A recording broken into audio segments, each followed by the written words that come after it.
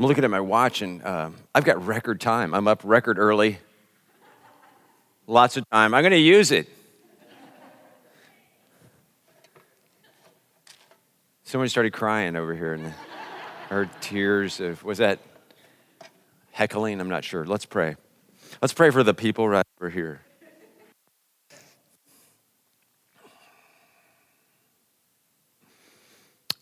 God, when we sing the doxology, when we sing the great hymns, when we sing songs that talk about your greatness and your goodness and your salvation history, our hearts are warmed, our spirits are lifted, and appropriately so. There is something infinitely and eternally right and good about being in postures of worship and adoration and honoring to you and of you.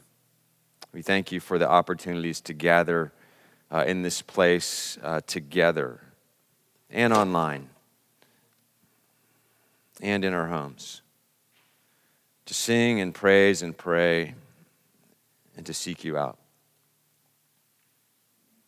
We ask and pray together now that as we open your word, that you would give us that same posture, outwardly and inwardly, of worship and of seeking you and of hunger and of knowing what is good and what is right and what is true. Give us ears that are good to hear, hearts that are good soil to receive your word. I pray and ask that as my words are true to your word, they be taken to heart. If my words stray or deviate in any way from your word, may they be immediately forgotten. We pray in Jesus' name. Amen. I'm going to start with some questions this morning. What do people think about Jesus? What do people say about Jesus? Who do people say Jesus was? Who do people say that Jesus is? I'm going to ask those again to refresh you and take up some of this extra time. But they are not empty questions and rhetorical answers. I invite you, please do, not only think and listen, but speak out and answer these questions after I repeat them. What do people think about Jesus? What do people say about Jesus? Who do people say that Jesus was? Who do a variety of people out there, people in here, people around the world, say that Jesus is? Who do people say that Jesus was? Who do people say that Jesus is? Go ahead. You get to talk today. Not mic'd, but you get to talk here in the house. You can talk at home too. Teacher? Good teacher. Prophet. Bread of life. Son of God. Savior. Someone else said healer. Messiah. Now I'm going to pause and I'm going to challenge you and ask a little bit different way. Not who do Christians say that Jesus is, but who does the world say that Jesus is? People think Jesus is soft, right? Soft, even effeminate sometimes. A good person, and only a good person. Made up, fiction, pretend, lore, myth. Crazy. What else? Think about the world. Radical. And that can mean all kinds of things, can't it? What else? Who do people say that Jesus is? Who have people said that Jesus is? The one way to heaven. One of many ways to heaven. One of just many ways to heaven. A prophet. In contrast to a loss. Well, some people feel that Jesus will be beneficial to them, profitable, and prophetic. Elijah? Good.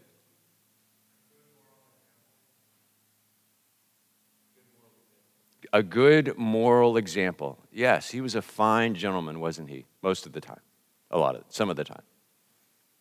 Any others? He's a mascot. Jesus is mascot. Absolutely, in some ways, for some people. A fraud. That Jesus was a charlatan, a quack. A crutch. Very good. A baby. I promise not to say too much more about that or the scene from Talladega Nights a couple of weeks ago. I'm swearing off of that through Christmas. Sort of, maybe. All right, you guys are really good. Really, that was good. I mean, that was good thinking about who Christians have said Jesus is and who the rest of the world have said that Jesus is. It's a good question. It's an important question. It's a question that, as we'll see in Mark's gospel in a moment, Jesus himself asked. And Jesus asked this question at what is, interestingly, the geographic and theological turning point in Mark's gospel. It's sort of exactly halfway through Mark's gospel, the end or the latter part of chapter 8 of 16 chapters, but it is also the geographic and theological turning point, the sort of fulcrum on which everything else turns in Mark's gospel.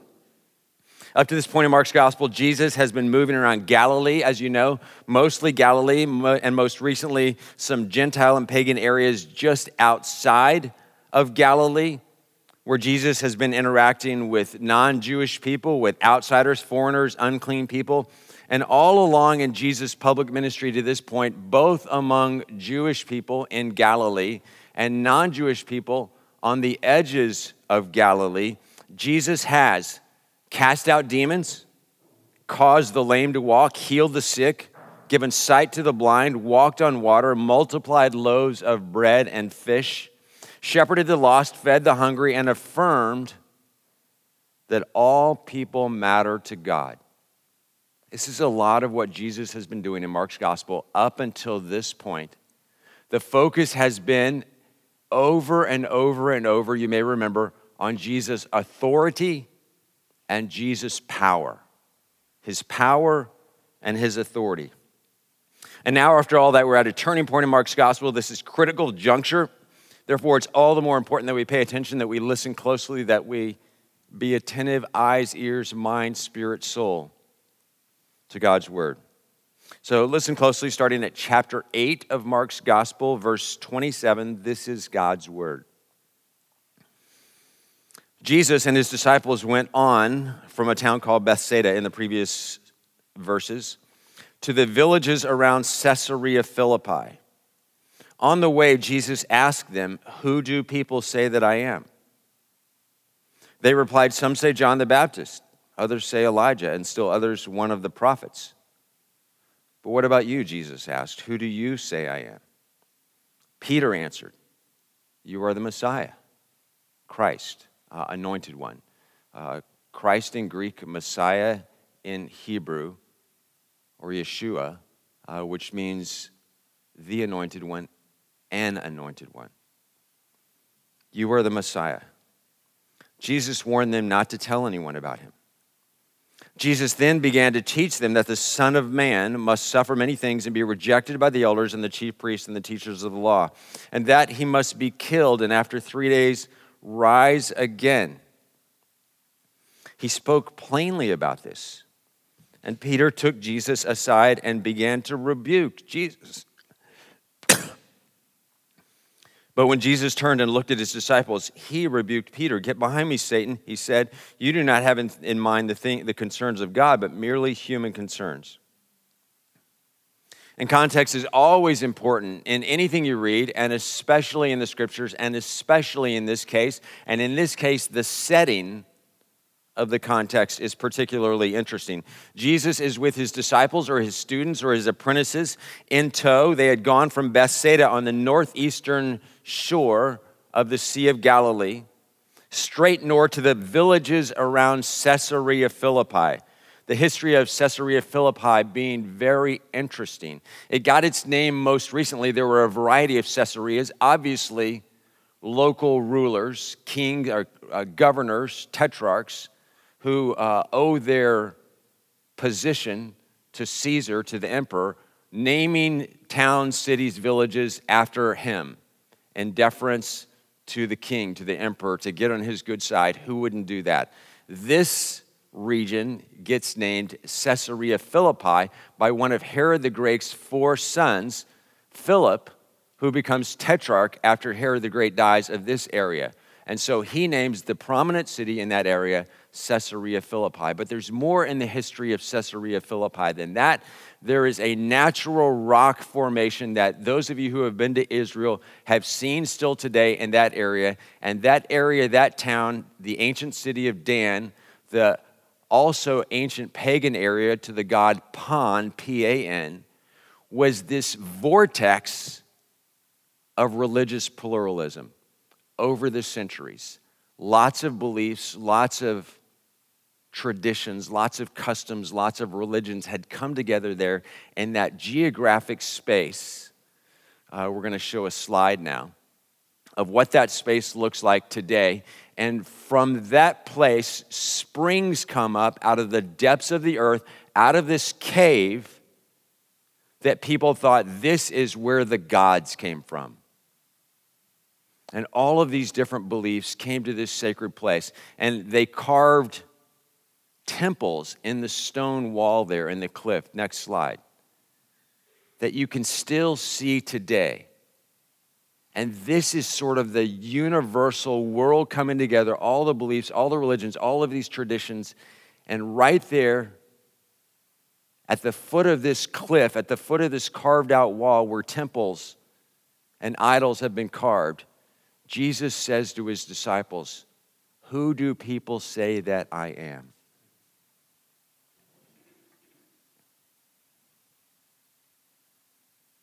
Jesus and his disciples went to the villages around Caesarea Philippi. On the way, Jesus asked them, "Who do people say that I am?" What are people saying? And certainly Jesus knew or could imagine what people, crowds, whoever were saying about him. The purpose of his question wasn't really to find out what people were saying, but to ask his disciples to consider what people were saying and to prompt them to consider and decide for themselves who they understood Jesus to be. Well, Jesus' students, who were all Jewish, right? All of his disciples, most of his followers at this time are Jewish, replied. Some say John the Baptist. Others say Elijah.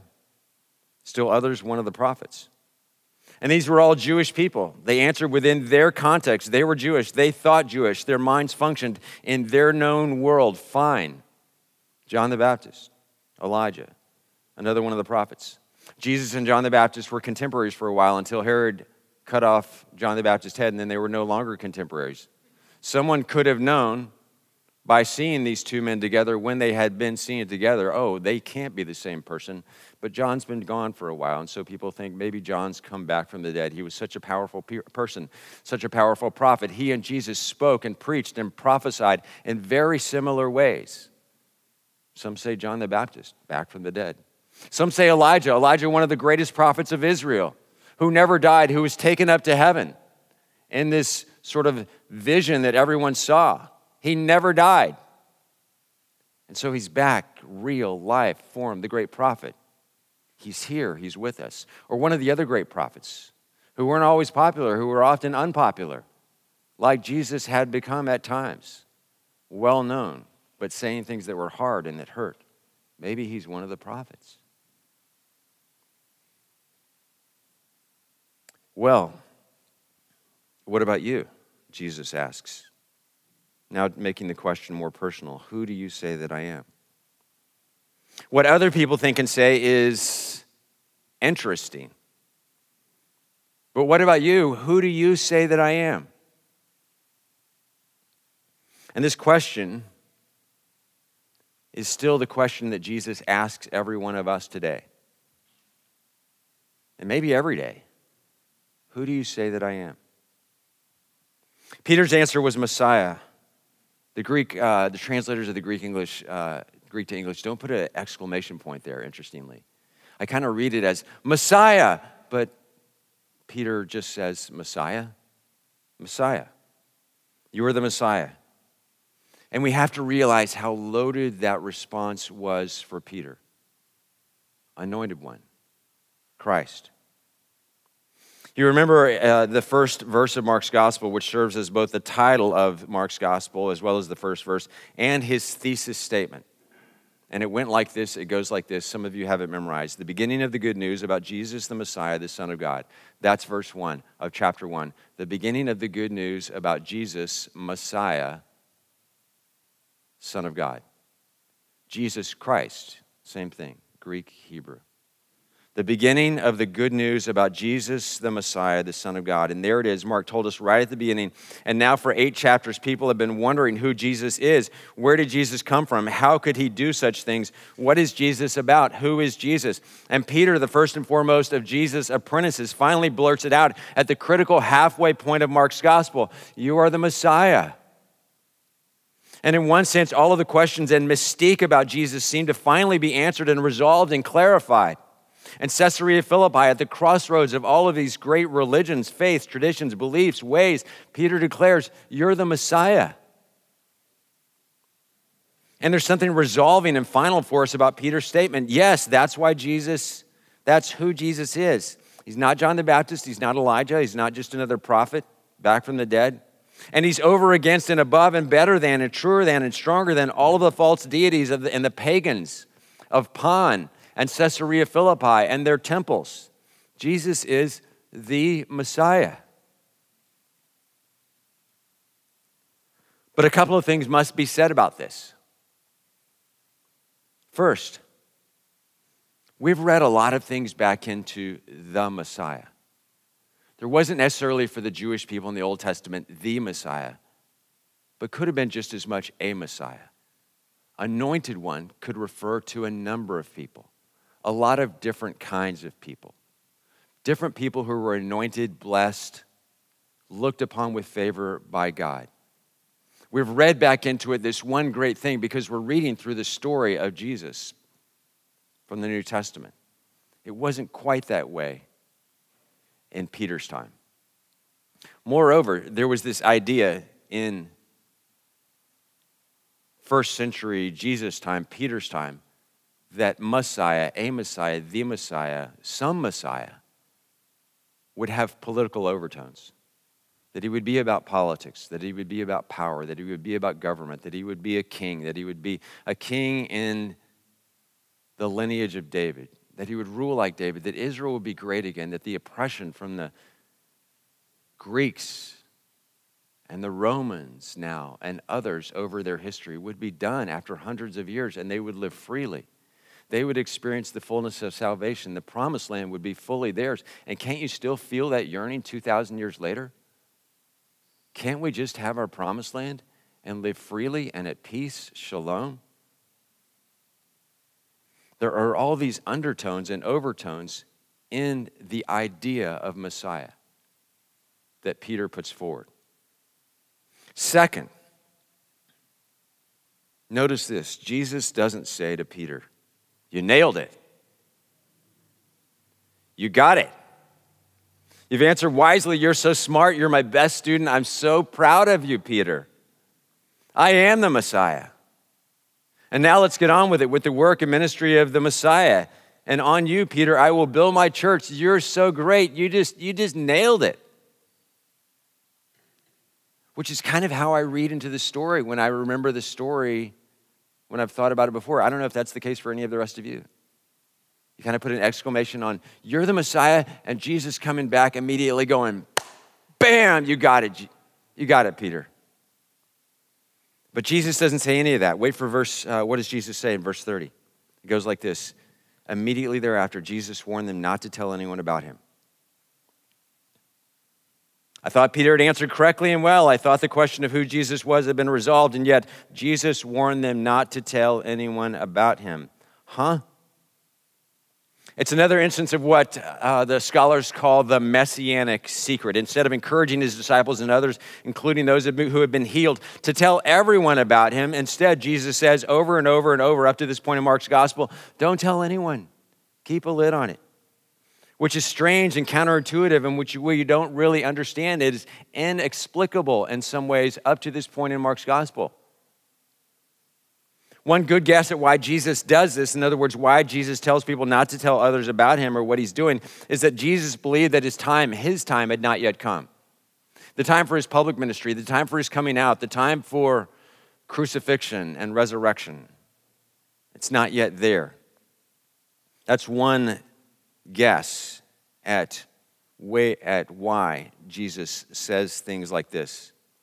Another good guess or explanation is that Jesus didn't want to be known, followed, worshiped for the wrong things, the wrong reasons. He was concerned that who he was and what he was all about, if allowed to be shaped by popular opinion or selfish desires, wants, needs, would actually lead people down a dangerous path. And so Jesus would warn people not to tell others about him, not yet at least. There would be a time for that when and after Jesus' disciples and others had come to understand who Jesus truly was and what he was all about, what he was really about, what he was actually about. And that seems to be the case here in chapter 8 at the turning point, again, of Mark's gospel. But what about you, Jesus asked, who do you say that I am? Peter answered, you are the Messiah. Jesus warned them not to tell anyone about him. And then the Bible I most often read out of puts an editorial break right there and another bold subtitle or heading right after verse 30. As if that is the end of a thought or an event or an action or an interaction, but it's not the end at all. It continues. Mark continues straight into verse 31. Jesus then began to teach them that the Son of Man must suffer many things and be rejected by the elders and the chief priests and the teachers of the law, and that he must be killed and after 3 days rise again. Jesus spoke plainly about this. Jesus had warned Peter and Jesus' other students not to tell anyone about him. Now he's speaking plainly to them. Don't tell anyone, and now he's speaking plainly. Don't talk openly to others about me right now, but I'm going to speak openly, clearly, plainly to you, as crystal clear as I can. And Jesus refers to himself here not as Messiah, notice, but as Son of Man, which was Jesus' favorite way of referring to himself in the Gospel of Mark. In fact, every time Jesus refers to himself in the Gospel of Mark, he uses the phrase, the term, Son of Man. No one else does, but Jesus does. Not Messiah here. Not Messiah up to this point. Son of Man. It was Jesus' favorite way, his choice way of speaking about himself. The Son of Man must suffer many things and be rejected by the elders, the chief priests, the teachers of the law, and then he must be killed and 3 days rise again. And this is the first of 3 times in Mark's gospel that Jesus is going to speak of his upcoming and imminent suffering, rejection, crucifixion, and resurrection. This is the first of 3 times that Jesus will speak of this, but it doesn't really matter how many times he told or will tell Peter and the other disciples. They couldn't hear him. They didn't. They wouldn't. They had in their mind certain ideas about Messiah and who Messiah would be and how Messiah would be, and they were locked into those ideas. Are you with me? Do people ever tell you things? Does the news ever say something to you, but you're already locked into how something is? What you believe, what you want to believe, how you want reality to be. And so you really don't or can't hear what's being said or written or taught. Has anyone ever had that experience besides me? And Jesus, in not so subtle ways, says to his students and apprentices, whom he is actively now teaching, we talked about last week. Jesus has gone from sort of passive teaching, now in this transition to more active teaching. They've been following and watching and learning passively. Now Jesus is more emphatic and more intentional in his discipling these men who are following him. Jesus says in not so subtle ways to his students and apprentices, whom he's actively now teaching, I am not the Messiah you envision. I am Messiah, Christ, but I am not the Messiah you envision, the Messiah you necessarily want, the Messiah who caters to your vision, the Messiah who serves your purposes. I am different. I will suffer, I will be rejected, I will die, and I will be raised. And this important thing is implied. If you apprentice with me, the same lot will be yours. If you apprentice with me, the same lot will be yours. And in the words of Jack Nicholson, Peter couldn't handle the truth. And so Peter pulled Jesus aside, and Peter rebuked Jesus, which in itself makes clear that Peter just didn't get it. If he thought that he had any right or that it was appropriate or okay in any way for him to rebuke the Messiah. He's just called Jesus Messiah, and then he proceeds to rebuke Messiah. Goodness.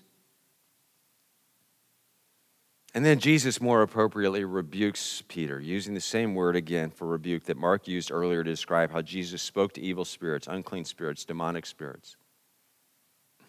"Get behind me, Satan," he said. "You do not have in mind the concerns of God, but merely human concerns." And that really sums it up there. Peter and the others had a vision for Messiah that fit their human plans, their wishes, their desires, their cravings for order, power, prominence, position, etc., whatever. And all of that was wrapped up in what Peter understood and meant by Messiah. But Jesus' Messiahship and Jesus' way and Jesus' reign and Jesus' kingdom were going to be, and they already were, and they continue to be this day, fundamentally different than the ways of the world and the ways of government or the ways of programs and powers and structures. Jesus calls us, you, me, the church, to an understanding of himself and Messiah and Son of God and Son of Man that is consistent with the kingdom Jesus described, that he modeled, that he enacted, that he embodied in unwavering truth, irrepressible mercy, unexpected kindness, radical generosity, appropriate justice, relentless love, tender compassion, humble servanthood,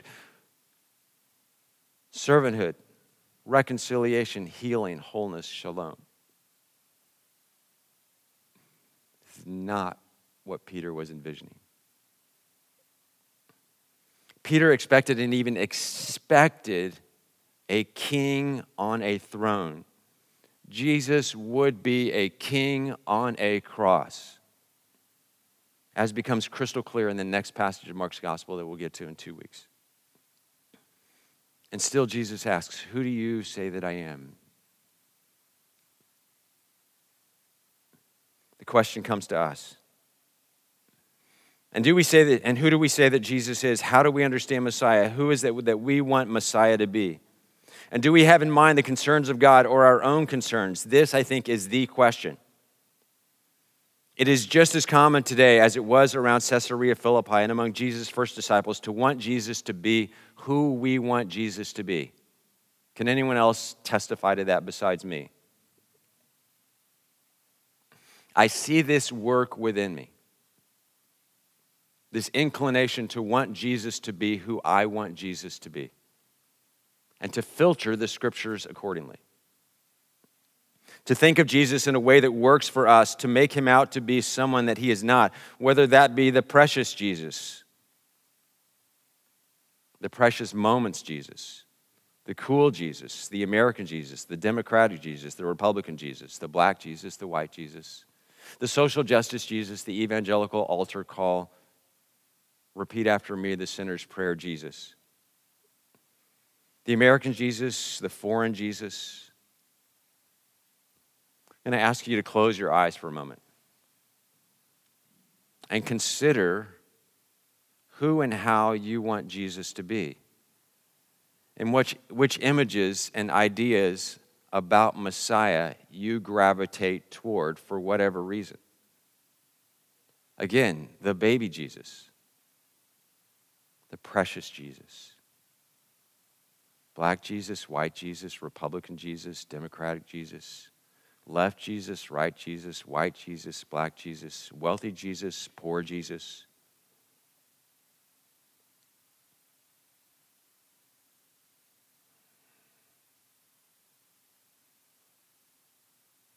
One of the challenges of Christian thinking and discipleship is allowing Jesus to be in one's life who Jesus actually is, who Jesus says he is. Of course, what you and I think or say doesn't affect truth, doesn't really affect who Jesus actually is. We can't change truth. Truth just stands on its own. It is what it is, regardless of what you think, what I think, what you say, what I say. But one's understanding of or one's thinking about Jesus can, does, and will affect one's relationship with Jesus without a doubt, and so also one's life in every way. Make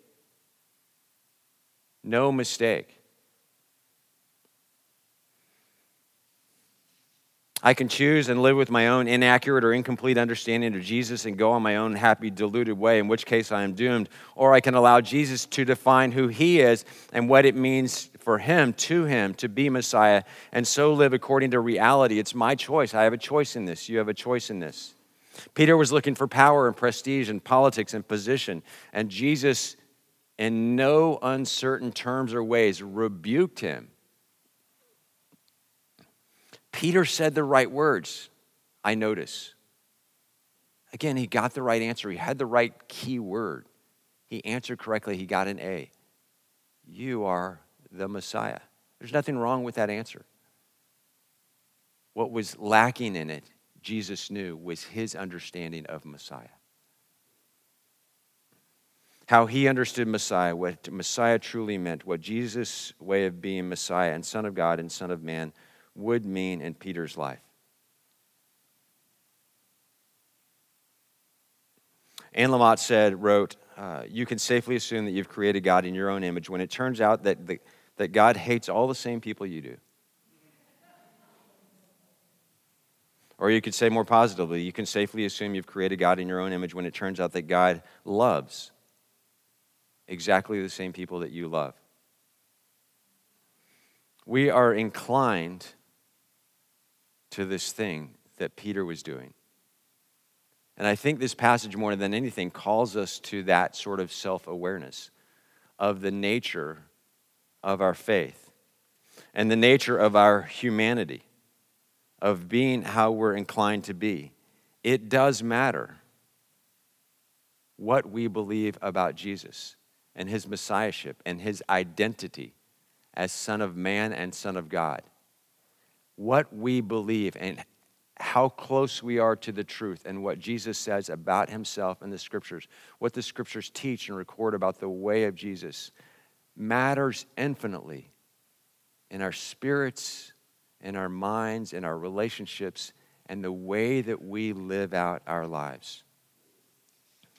This is the call of this passage of Scripture, to step back, to think about how we understand Jesus, whether or not we've got it right, our own predilection or propensity to put on Jesus or into Jesus or to make of Jesus what we want him to be, who we want him to be. Peter could not have been excited about suffer, be rejected, be crucified. That was not what Peter wanted, expected, desired. That was not part of his vision of Messiah.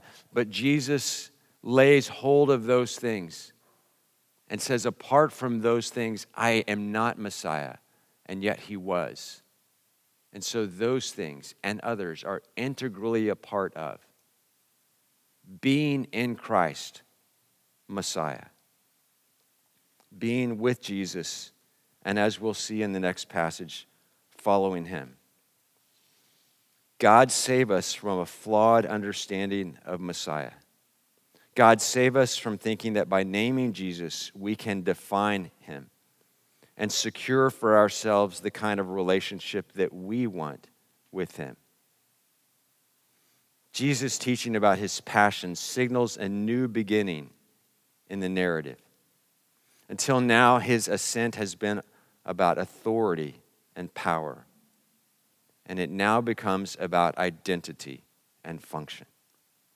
May we be attentive to Jesus in this, along the rest of the road, and in all things. Let's pray.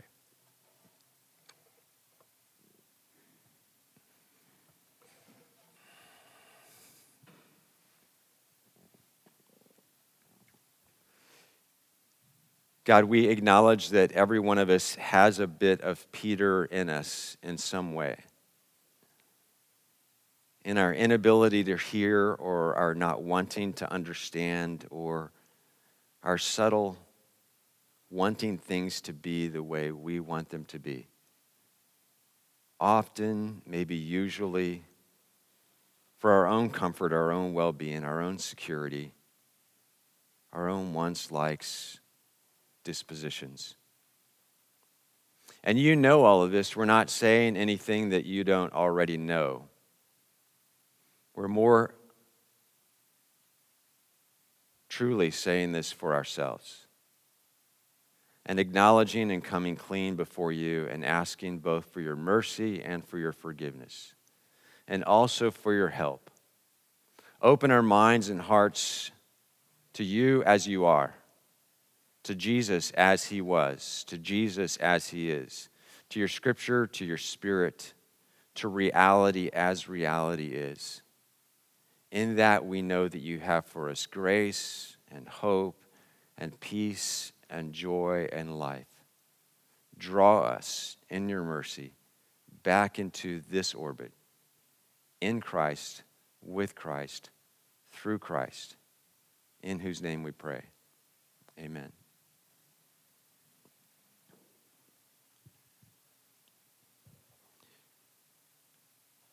And it's no coincidence that we get to this table today.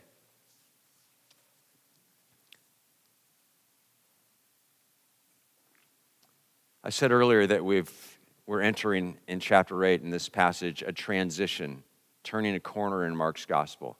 And this is the first of 3 times in the passage that we just read that Jesus clarifies, identifies, reiterates, states clearly, this is the sort of Messiah that he would be. Not just to heal our broken limbs, not just to straighten out our social situations, but to reunite us with God through the reconciling and forgiving power of his death on a cross. And that is what we remember and what we celebrate here today. We have the nerve and we have the joy to celebrate his suffering and his rejection and his death, that we might also be able to celebrate his resurrection. That is the bigger truth of this table, this meal, this feast, this sacrament of the church. We say in the Presbyterian Church that this sacrament doesn't belong to us, doesn't belong to me or to the elders of the church or to any institution, but it belongs to the Lord God in Jesus Christ. It's his. He extends the invitation. The only qualification for coming is knowing that we don't qualify, that none of us are good enough, that we all have needs, that we all fall short, and that we're desperately dependent on his grace. So it doesn't matter whether you're at home or here in the sanctuary. If you're a member of this church or a member of any church, if you're really good or you're not really good, if you're righteous, we know you're not. Or if you've loved as God has called you to love, you haven't, I haven't. But God has loved us. And so his invitation goes like that, to come and eat and see and be filled and to be nourished. We are invited. Let's pray. God, we ask that through this bread and this juice that you would do the things that only you can do, that you would reinforce, that you would seal upon us, that you would open our eyes, that you would nourish our spirits, that you would refresh our souls, that you would unite us one with another in all of our imperfections, and that you would unite us with you as one body. That you would be glorified, that we would be satisfied, that your kingdom might come outwardly and inwardly on earth as it is in heaven, in the church building and outside, to the ends of the earth. These things we ask in Jesus' name. Amen. So the Lord Jesus, on the night that he was betrayed, took bread, and when he had given thanks, he broke it, and he said to his disciples, "This is my body that's broken for you. Do this, eat this in remembrance of me." In the same way, after supper, Jesus took a cup, and he said, "This cup is a new covenant in my blood for the forgiveness of your sins. Drink all of it abundantly." The Apostle Paul tells us that whenever we eat this bread and drink this cup in this manner together, we proclaim the Lord's sanctifying and saving death until he comes again in glory, which he will. Thanks be to God. Amen. Will the servers please come forward?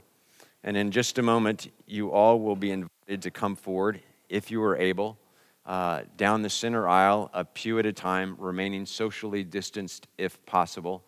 And at the center station on each side, you will be handed a piece of bread. Take a napkin in the little holder there on the first pew.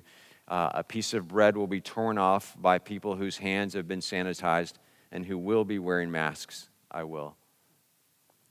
Put on your on your napkin, and then go to the next station, and you will be given a small cup of already poured bread, and in this way receive communion or the body and blood of Jesus. If you prefer the prepackaged elements, they are available in the corners and the corner stations.